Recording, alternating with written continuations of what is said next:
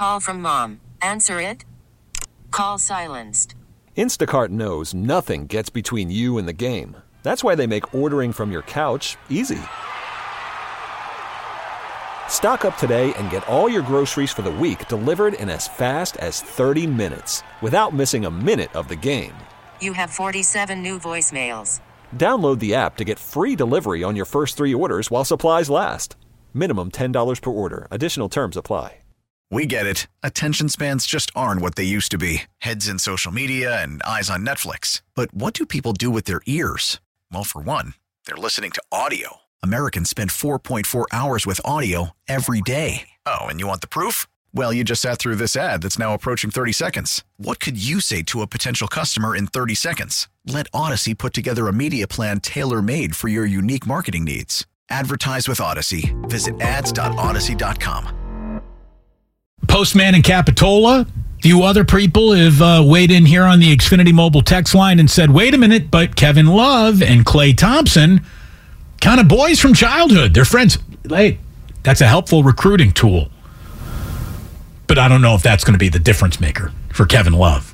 I really like Klay Thompson. It would be amazing to finally see the two biggest, like one of the biggest trades the Warriors never made was a possibility for Klay Thompson for Kevin Love. I'm not afraid to say I was on the wrong side of history in that argument. I actually was thinking to myself, yeah, I might make that deal because it's a lot harder to find a guy with Kevin Love's skill than Klay Thompson's skill. Turns out that it's much harder to find Klay Thompson's skill of off-ball defender and shooter. Yeah, well, I didn't think we had any idea that Klay Thompson was going to really make an argument for I could be the second best shooter of all time and I'm a really good defender, where Kevin Love was, like a walking 20 and 18 at that point in his life. So, but also gave up 20 and 18. He wouldn't give up those 18 rebounds, but the 20, yeah, he did good though. So, yeah. This is Bob in Marin. Bob, thank you for the call. Thank you for listening. You're on with Damon and Ratto. Hey, thanks, guys. Enjoying the show. Tremendous job. Can't wait to listen to Tim Kirchin later. Well, thank you. I just want to talk about the Warriors. I think there's a lot of calls. Every single time I'm on the road, I listen to this radio station and people call in and talk about how the system needs to change or the Warriors need to do this or they messed up in the front office or the James Wiseman trade was not a good trade. They should have made him play more minutes. Like, all of that is not going to happen. And I think we're just very lucky to have 4 championships in the 8 years that they've made this run. And everything comes to an end. But it comes to an end with the one single most important player in a dynasty. And that has been, in the past, 3 dynasties that we've seen. It's been Michael Jordan, it's been Kobe Bryant, it's been Tim Duncan. Until those players retire, nothing changes. This is about Steph Curry. We're not going to change systems. We're not going to bring guys in that are going to dictate terms on how Steph's going to play ball. This is about playing defense. Once they figure that out, once Andrew gets his legs back, and when Klay starts to move a little bit on the defensive side, they will become that team that everybody fears to play 7 times. It's not going to happen. So let's just gear up. Let's just go, because after this team's going to shape up to be the team that we want it to be. Bob and Marin, I hope you're right. Like, there's a part of me that wants to give this organization the benefit of the doubt, that tells me my own naked eyes are going to be wrong, that there really is, and Bob Myers talked about this, there really will be a switch that they flip, and when we get to brass tacks time, second day in a row of referencing brass tacks, when we get to brass tacks time, they're going to be the team to beat once again, because nobody's ever officially knocked them out of the postseason. Steph, Klay, and Dre together. Bob Myers. That's the thing you find out, because in the playoffs, there's no resting. You're getting maximum effort. You're getting maximum effort from the coaching staff. You're attacking matchups. You're finding all the weaknesses. Not indifferent than any sport. I mean, in baseball playoffs, all of a sudden, it's 2-1, and the pitcher's going 8 innings instead of 6, and you're pinch hitting and trying to find every tiny angle. You see in the playoffs, 39 minutes instead of 33. It's a huge difference to have a star on the floor for that amount of time. But I shouldn't be talking about the playoffs as if that's preordained. We got to get to the playoffs before any of those questions are answered and hopefully have a good seed. And that's the focus for the next, I think, 24 games. We'll all find out, and I think we'll know quickly. I mean, that's the beautiful thing about a series. You hop into it, and even though the games aren't necessarily connected, you're going to get a feel for whether the Warriors are like, oh, what do you know? They did go to DEFCON 1, and the war is now underway. Or it's going to be obvious that they don't have enough armory. You know, they don't have enough. They don't have enough defensively to hang with other teams who will be refocusing and cranking. Look at it this way. If the Warriors are taking this year a little bit casually, it's probably not that far of a leap, Ray, to say that other teams are taking it casually a little bit. You know, not only the defending champ might be taking the year a little casually. If the Warriors are giving up 130 every single time you look up and other teams are taking them casually, what happens when other teams start focusing on cooking the Warriors defensively? What's that, 145 a night? I mean, so the focus of the playoffs isn't only working in the Warriors' favor. It can work against them, too. Oh, no. I mean, it's the idea that all of a sudden a team that's on the fringes of the play-in are all of a sudden going to become indomitable are damned unlikely. I mean, because the first 58 games give you a pretty good idea of what you are fundamentally. That doesn't mean that the Warriors, and maybe the Warriors would be an exception here because they have the muscle memory of having won before, but they've never won a championship by coming off the pace. They've always gotten off to great starts, and they've either dominated or they've held serve. And their success on the road has defined them. There is no success on the road to be found at all this year. Not for anybody, almost. I mean, but especially for them. Yeah, no, they've been profoundly bad on the road, but I don't think it's the bad games that define them. I think it's the inconsistent games where you think, we got somebody easy. We can do this. And then they don't. And then the next night they've got somebody tough and they impress the hell out of you. And then the 2 nights after that, they have somebody else tough and you think, well, now they've shown they can do this. And then they get boat raced. It's just, you literally have no idea from night to night what you're getting out of them. It's not like they are consistently bad at anything or consistently great at anything. They are a complete mystery every night. They're a total blank slate. And I think that is the most frustrating thing about them is before you could rely on certain truths about the Warriors. You can't rely about nearly anything about them now. You can rely on Curry. You can rely on Green to be exceptional defensively. After that, what's the sure thing? Looney. That's the third sure thing, which I always forget. But after that, do you know what you're getting? No. Would you bet $5 one way or another on any player doing X on any one game? No. Not unless you hate money. Well, the whole thing is a coin flip. I mean, they were a sunk 3 and 2 Kuminga free throws away from coming in dead even in terms of points surrendered, points scored so far through 59 games. Anthony Slater pointed it out. 6,878 points scored, 6,873 points allowed. They're 5 points away from being as even Stevens as you can get. Again, they've never been 3 games better than above 500. They've never been more than 4 games below 500. They've never had a winning streak that's gone more than 5 games. No peaks and valleys. It's all flatline.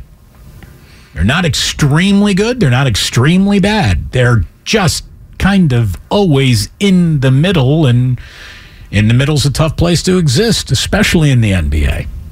This is Mark in San Francisco. Mark, what do you got? Oh, hey. Question for Ray and you too, man. Who works harder on defense, Steph or Jordan? I think that Steph Curry has officially earned the answer there, even if it might not be necessarily all the way true. I don't think Jordan Poole isn't working hard defensively. I just don't think he's very good at it. I think Jordan Poole's been playing defense for about 3 years of his life. He was a hot dog at Michigan. He was a hot dog coming out of high school. He was a hot dog early on in his career, and playing defense it's something he needs to be constantly reminded about. I mean, at least that's what the message from his teammates and his coaching staff seem to be over and over and over again. He can lose focus at times. He has to be refocused. Yeah, I don't think Curry has to be refocused on defense. He has limitations, and he's benefited over the larger part of his career from having Thompson next to him and Green behind him. But I don't think you look at him and say, he's taken this possession off.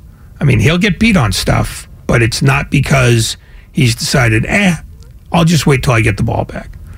So yeah, I think the answer to that is Curry is better. We have much more coming up. Don't you go anywhere. Tim Kurkjian in about a half an hour, a little bit more than that from right now. When we come on back, a few more calls. We've got a couple people waiting patiently. We certainly appreciate that. We're going to come take your call, and then we got some future to discuss. A little future of football. That's around the corner, too. A little baseball around the corner with Tim Kurkjian starting at 4:45. So don't you go anywhere. Damon and Ratto, subscribe, click. You'll be happy you did to Odyssey.com. That's the app. You can find everything we do there. Everything we do goes up on YouTube. You all know that by now. Call from mom. Answer it. Call silenced. Instacart knows nothing gets between you and the game. That's why they make ordering from your couch easy. Stock up today and get all your groceries for the week delivered in as fast as 30 minutes without missing a minute of the game. You have 47 new voicemails. Download the app to get free delivery on your first 3 orders while supplies last. Minimum $10 per order. Additional terms apply. Selling a little or a lot?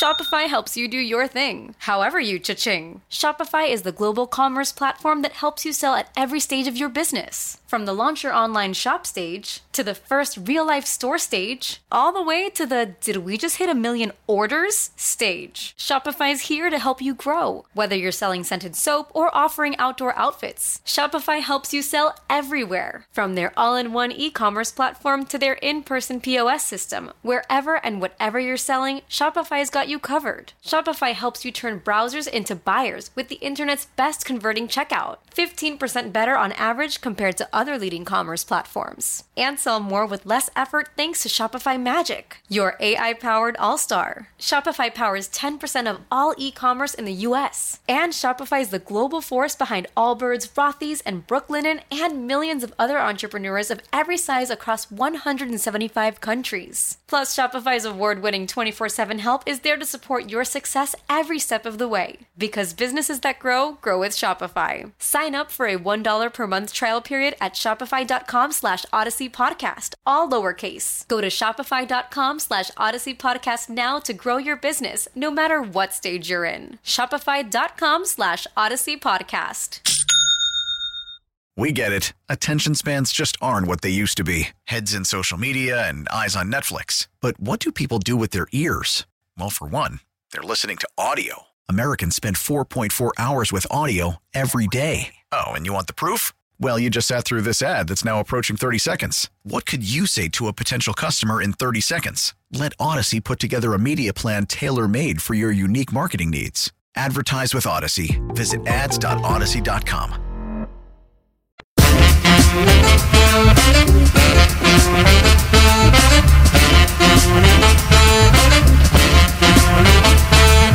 Now back to Damon and Ratto on 95.7 The Game.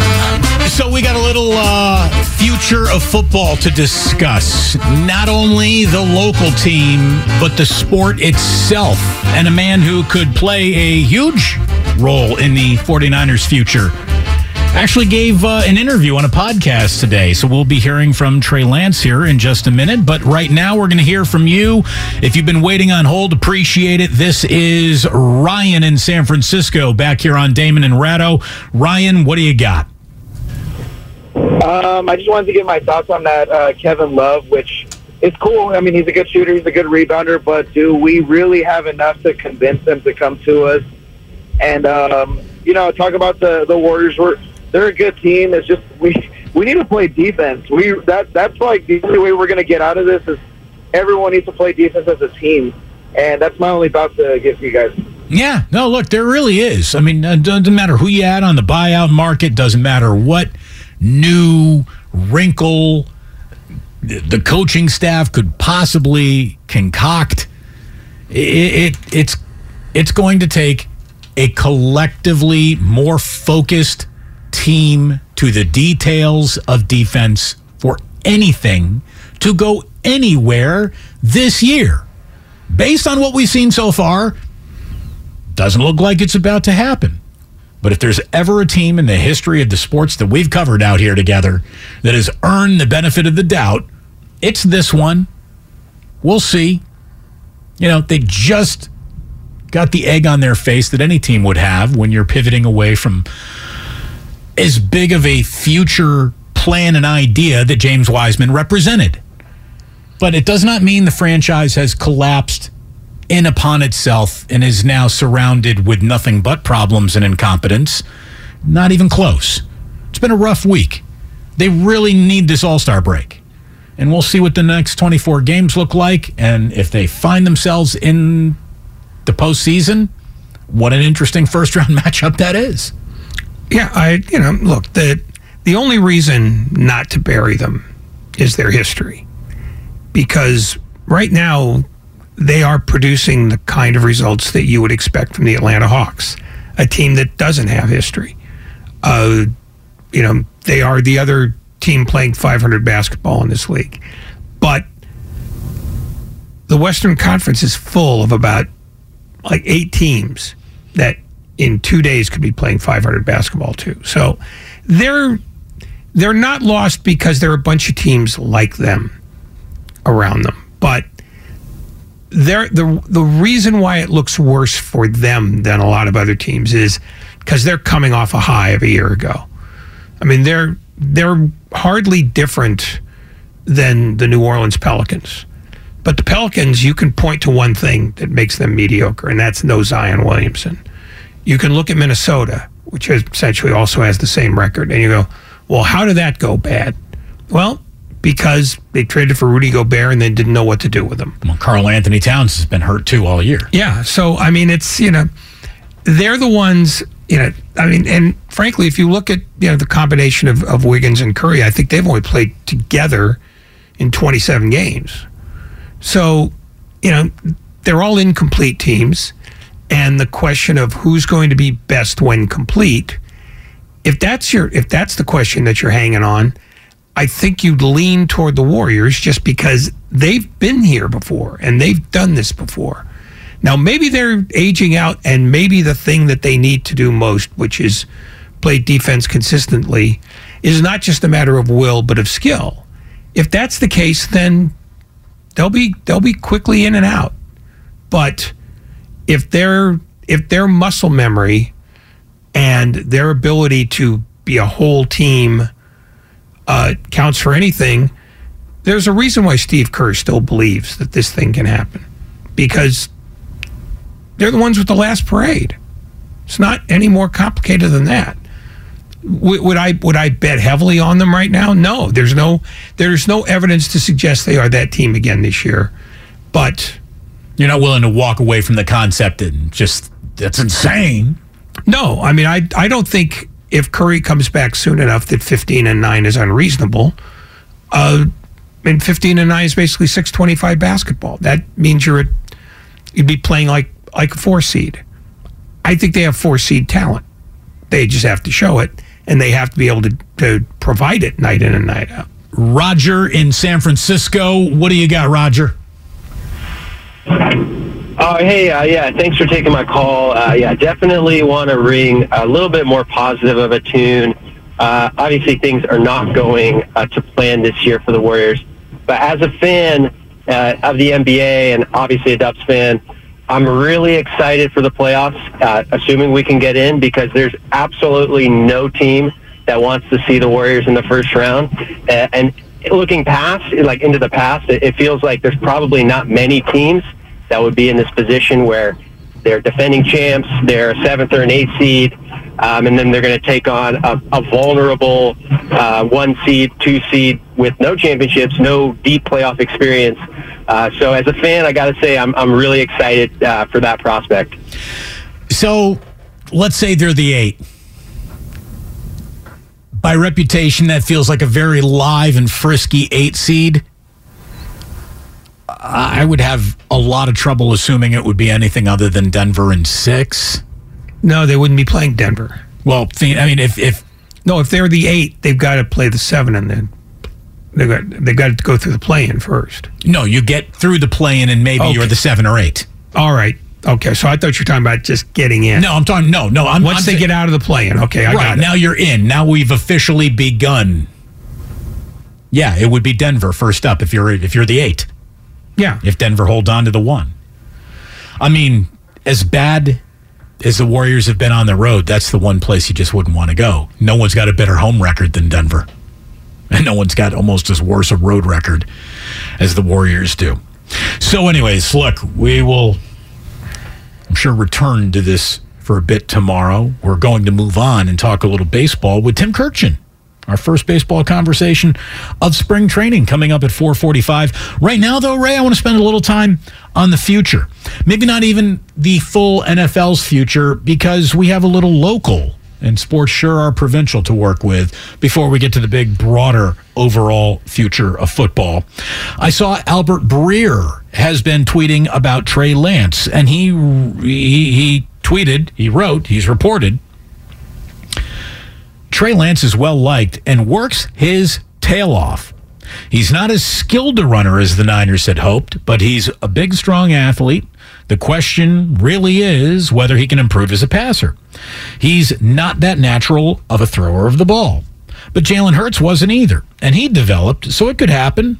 If Lance, through his work with his personal coaches, comes back a different quarterback in the spring and lights up OTAs, I think the Niners would be thrilled.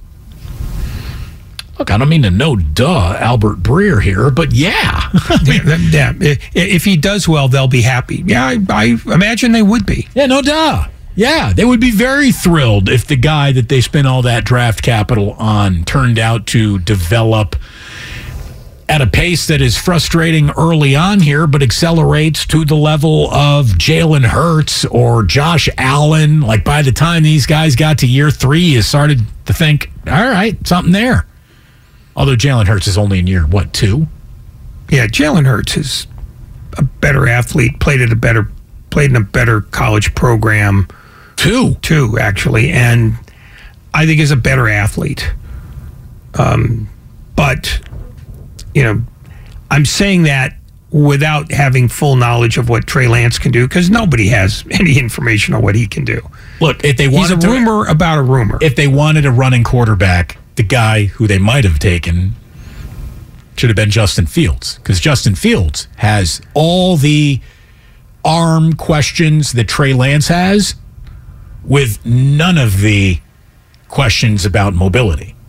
Justin Fields, in a small sample size of just this year, proved that he is one of the best running quarterbacks football's ever seen throughout a single season. Like, he was electric.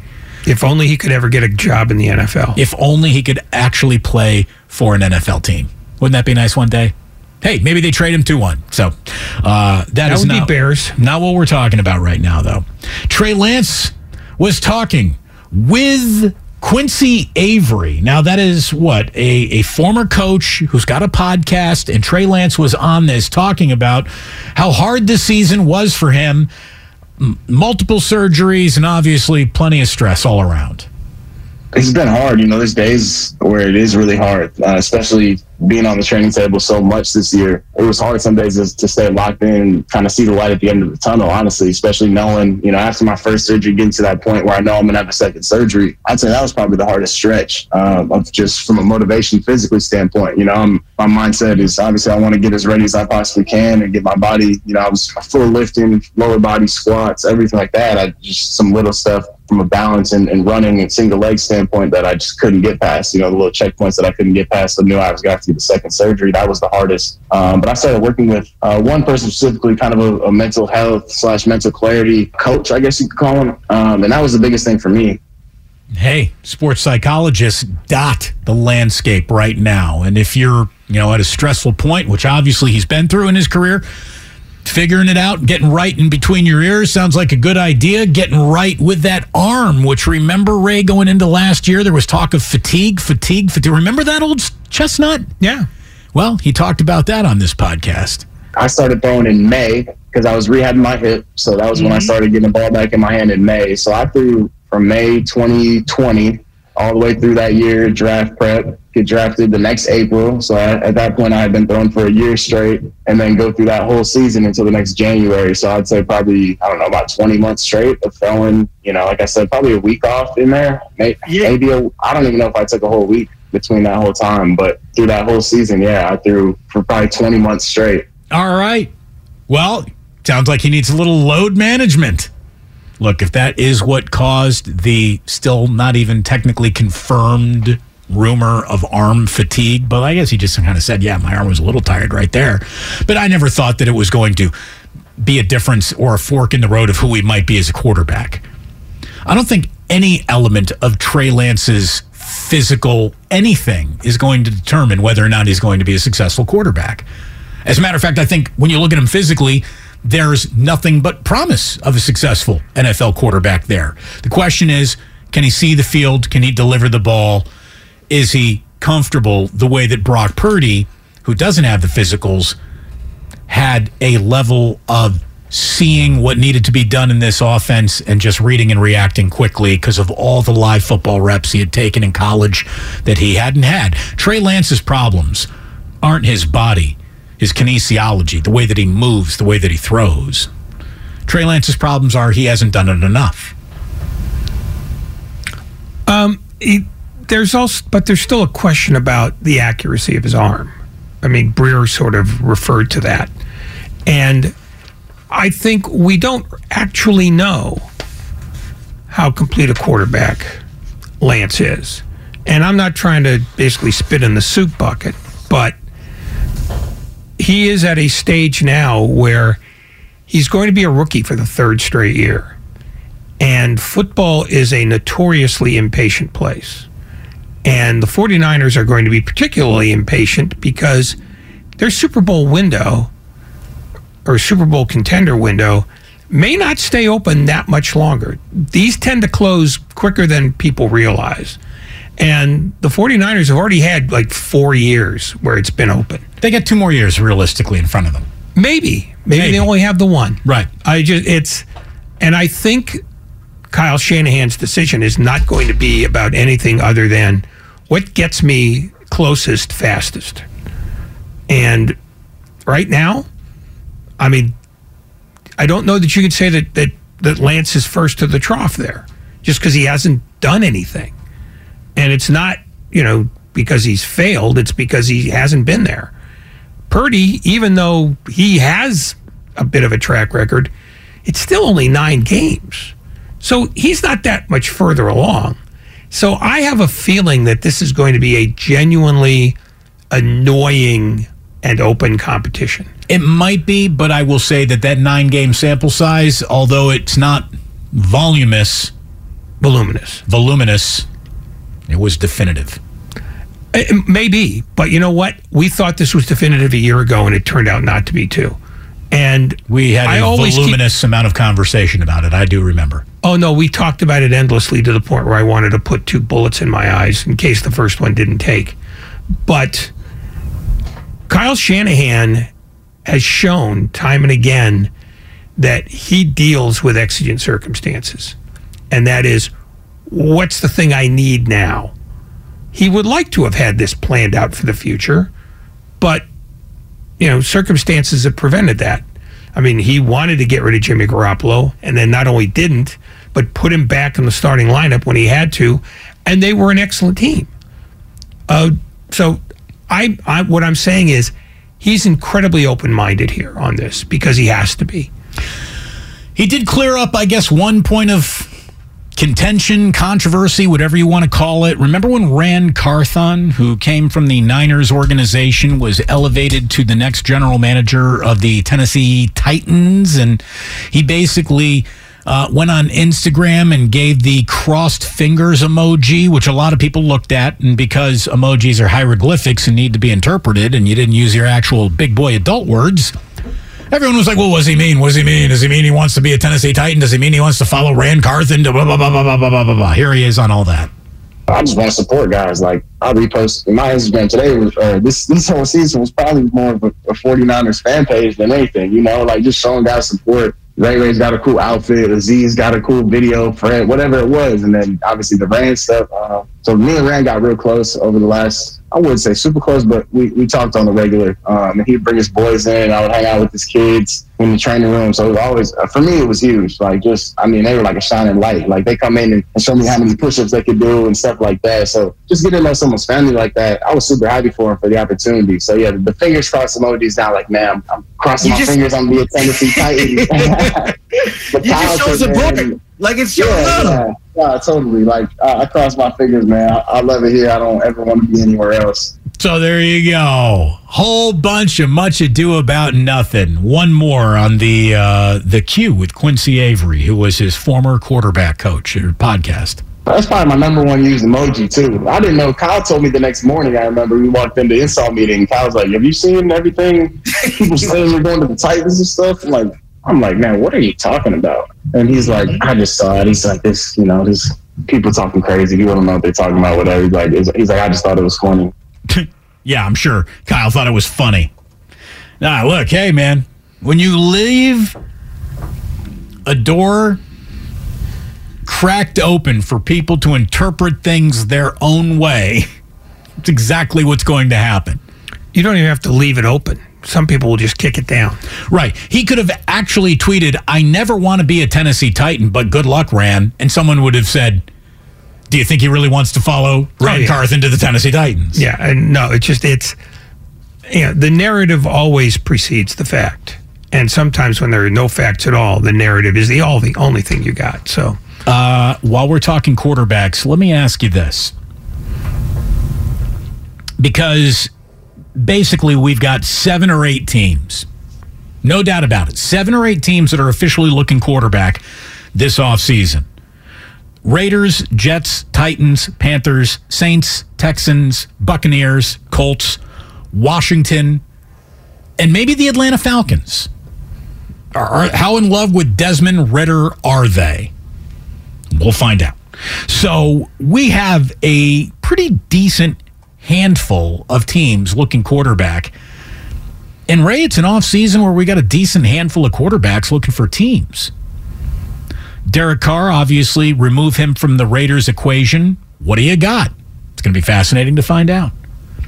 Aaron Rodgers, when he removes himself from the dark room, what decision does he make? And where would he land? What's that look like? Maybe he's just right back in Green Bay. I don't know. Lamar Jackson, what if he were actually removed from the Baltimore Ravens or John Harbaugh? Is he still an MVP caliber player? Can he stay healthy? Would he be a plug-and-play path to success for the team that got into the Lamar Jackson business right away? Justin Fields, as we said, remove him from the Bears. What would a team be willing to trade? What kind of player would you get? Baker Mayfield, he has been removed from the team that drafted him, the team that then traded for him, and then the second team that traded for him, the Los Angeles Rams at the very end there. So a lot of humble pie is the only meal that Baker Mayfield has eaten. What does that do to his future? Jimmy Garoppolo. Ray, enough said. No need to recap any element of that. And then there's Bryce Young. Would you be more than willing to forego all the experience of all the quarterbacks that we just mentioned to take a shot at Bryce Young, the former Alabama quarterback? You know, can't help but probably notice that there are former Alabama quarterbacks dotting some pretty successful football operations right now, and he fancies himself capable of doing that one day. Who knows? It's going to be a really interesting quarterback offseason. Well, and don't forget C.J. Stroud, too, who's probably going to be the number 2 pick. Mm-hmm. So he's in the argument, too. And then Anthony Richardson from Florida, who's going to be picked no lower than 6th, probably. So, yeah, there's going to be a lot of quarterback movement. And because it's all sort of either sort of secondhand guys or quarterbacks who you can't basically bet on, because the draft 2 years ago that had all these quarterbacks has produced almost none. And I think the movement is probably going to lead to more movement, because at some point teams have to figure out what the philosophy of having a quarterback is. Do you take one and stay with them because patience is better than impatience? I mean, do you look at Jalen Hurts as the new model? Or do you just go, I'm going to just keep doing this until I get lucky? Because that's where the Jets are right now. They took Zach Wilson believing their quarterback problems were solved. They're worse off now than ever. It's, there is no guiding truth about quarterback acquisition that's going on in the NFL now, and I think it's more convoluted now than ever. By the way, the New York Jets fans, the NFL is already they're just dying to put the Jets and Aaron Rodgers together. What would that look like? I would like to tell you right now that if Aaron Rodgers were to be in New York facing that media every single day, I'm not saying it's Kyrie or Kevin Durant, but it's a disaster waiting to happen. Aaron Rodgers has been an outstanding quarterback. He was the right guy cast for the Green Bay Packers. I think he would be the wrong guy cast for the New York Jets, because he's got rabbit ears. He pretends to be above it all. I think he would get eaten alive in New York. I really do. He might also get eaten alive in New York because the Jets stink. Who's their running back? Don't have one. He got hurt last year. What? He got hurt last year. But that's no guarantee that he's going to come back good. And the Jets haven't had an offense worth looking at in years. They don't block well. Their best wide receiver, Garrett Wilson, who is okay but not special. Just won Offensive Rookie of the Year. But not somebody you're going to go, that's my franchise guy. Here's what they got. They got a little bit of a weapon there, and they got a defense. Yeah. But the other thing I wanted to say is Aaron Rodgers is not by nature a patient human being. No. And if you have even young talent, which I don't think they have a lot of on that side of the ball, his withering glance is going to make that just another hellscape. I think the Jets is a terrible place just in terms of football. I mean, never mind the media. I mean, they can make noise, but at this point, Aaron Rodgers gets noise on a national level. I mean, it's not like he's sequestered in Green Bay. He doesn't like the guys in Green Bay either. This is a media problem that Aaron Rodgers has created that he would have even if he went to Jacksonville. We got ourselves a little more to get into in the quarterback department, but we're going to stow it for a minute because for the first time in a long time, we open up the old oak chest, and what do you know? There's the bat, there's the ball, there are the cleats. Oh, baseball in the air. I don't even know if you can even sell spring training that romantically these days. It's a little overpriced for practice. Yeah, not at the rates they charge.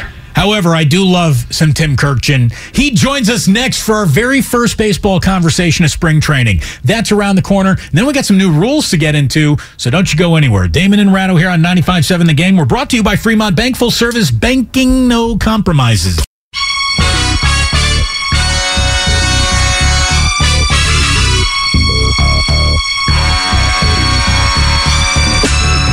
Back to Damon and Ratto on 95.7 The Game.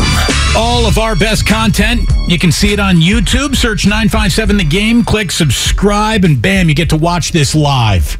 Want to bask in a couple of really handsome guys talking sports? Well, go find that show because this one ain't it. But we are on YouTube.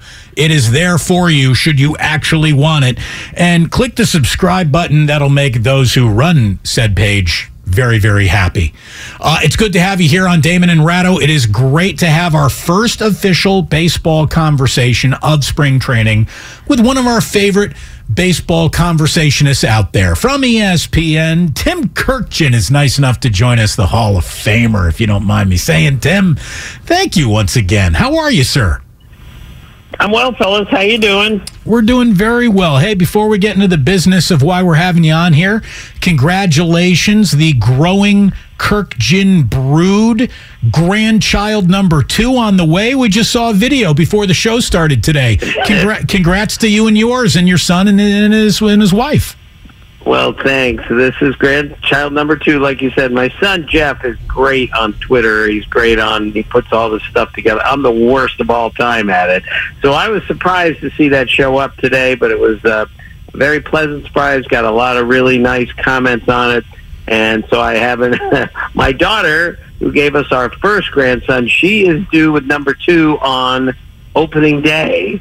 Oh, geez. Then my son, Jeff, his wife, Emily, is due August the 4th. So we have 1, and in 6 months we'll have 3. Well, I mean, 1 more, and you're hitting for the grandchild cycle at that point. So good luck to you. 1 more, and we're already going to be in the zone defense pretty soon. So they'll be on the power play very soon, but it's all good. So it is always good to have baseball around. We've actually got some new rules to talk to you about. But before we get there, before we get to broader topics, let's kind of zoom in on what was an interesting offseason for the San Francisco Giants. The Carlos Correa news aside, a lot of people are saying that the Giants had a yawn of an offseason. Hard to kind of argue with that unless we're maybe selling Mitch Haniger and Michael Conforto a little bit short here. Are you seeing the Giants as a glass half full, half empty, or right in the middle? Well, I hate to put them right in the middle, but I kind of liked what they did in the offseason, especially with their pitching. Ross Stripling had a really good year last year, and Sean Manaea is an above-average Major League starting pitcher. Mitch Haniger is an above-average Major League outfielder, and Michael Conforto was a really good hitter not that long ago. So I liked what they did. It wasn't great, but it doesn't match with, obviously, anything close to where the Padres are right now. They're not as good as the as the Dodgers. I don't see the Giants being one of the 6 best teams in the National League next year. I think they're going to be a 500 team. I don't think they're going to be a solid contender, but that doesn't mean they didn't do anything in the offseason. They tried. They just didn't do enough. Carlos Correa would have really helped, but I think we all understand to some degree why they passed on that. The Giants' projected 26-man roster is among the oldest in baseball. Does that cause any concern when you think about how they wanted to build this team, which is with a farm system that really hasn't produced much? Yeah, that's the concern, Ray, is that you look at these other teams that are really young and are starting to get good, like the Orioles, like the Guardians, who went to the playoffs last year, won their division with an exceptionally young team. That's what you're trying to do, is not only win, but win with guys who are going to be there for several more years. And the Giants just don't have that at the moment now. And I don't see it turning anytime soon, but you just got to take what you got. And right now they have a team that's a little bit old and right in the middle of the pack. It's not a good spot to be, but a lot of teams are going to be way worse than them this year. The one and only Tim Kurkjian here on Damon and Ratto. We've been asking this question for years now. It remains a relevant question. With all the people that you've talked to, all the agents, all the players, why are the Giants consistently bridesmaids in free agency? Well, that's a good question, but, the Correa... Look, I'm not going to make any excuses for the Giants, but the Correa thing was bizarre. It was unique. And we'll give you that. Right. The Mets missed out on him also. It was a strange situation, and I don't think you can give them too much heat for losing a guy who his next really hard, bad slide could lead to some really bad things. I think at least that's what I've been told. So we'll see about that. As for Aaron Judge, they lost a guy who wanted, I guess, to spend his whole career with the Yankees. It's pretty hard to wedge anyone away from the Yankees when, A, they're spending just as much, if not more money, and they're the Yankees. And he just had a 62-homer season and won the MVP. So, I see the point. They're going to have to do better than that if they're going to catch the Padres or the Dodgers moving forward. You're going to have to stop being the bridesmaid, as you call it. But I'm not sure when that's going to happen. This was the offseason for it to happen. They get Aaron Judge, and a bunch of things follow, and that simply didn't happen. How much damage, though, did they do, maybe not only to their fan base, but just to the free agent market in general, when they say we won't be outbid by anybody, and then they get outbid by the Yankees on Judge, and then they have the highest bid on Correa and then pull out at the last minute. Is there a perception around baseball that they just don't know how to close a massive deal, and that they're really a team that works best on the edges? I think that's a fair statement, Ray, because that's certainly how it looks. I think the mistake they made is coming out and say we're not going to be outbid. You simply can't say something like that when you know the Yankees are part of this, and it's Aaron Judge, career Yankee, Aaron Judge, face of the franchise, Aaron Judge, one of the best players in the game, and one of the faces of the game. You should never say that when you know the Yankees are involved, and the Yankees and Dodgers have more money, and the Mets, than anybody else. So maybe that was the mistake they made, was making a promise that maybe they just couldn't keep. So now we have a brand new spring training, hearkening a brand new season. And for whatever reason, baseball always insists on coming up with a new list of rules. Like, even though every fan basically agrees, don't change anything, please, not ever. Baseball continues to tinker. Maybe some of this will actually help. I don't want to go through all of it, but I want to go through some of it with you, starting with shift restrictions. For those who don't know, the new rule is that the defensive team must have a minimum of 4 players on the infield, with at least 2 infielders completely on either side of second base. These restrictions are intended to increase the batting average on balls in play and allow infielders to better showcase their athleticism with great glove work. Now, I think that the death of infield action is part of the reason why baseball is slowed down, but I also hate telling a manager you can't play your best defense. I didn't like the shift, but I think I like telling a manager what they can do even less than the actual shift.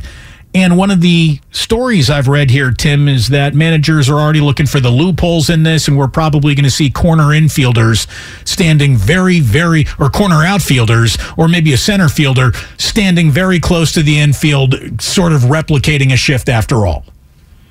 Yeah, that's certainly possible, and that's the danger. And I spoke to a major league manager today who said anyone who thinks he knows how these things are going to work out today, all of these rules, he said, no one has any idea how this is going to go, which makes it intriguing.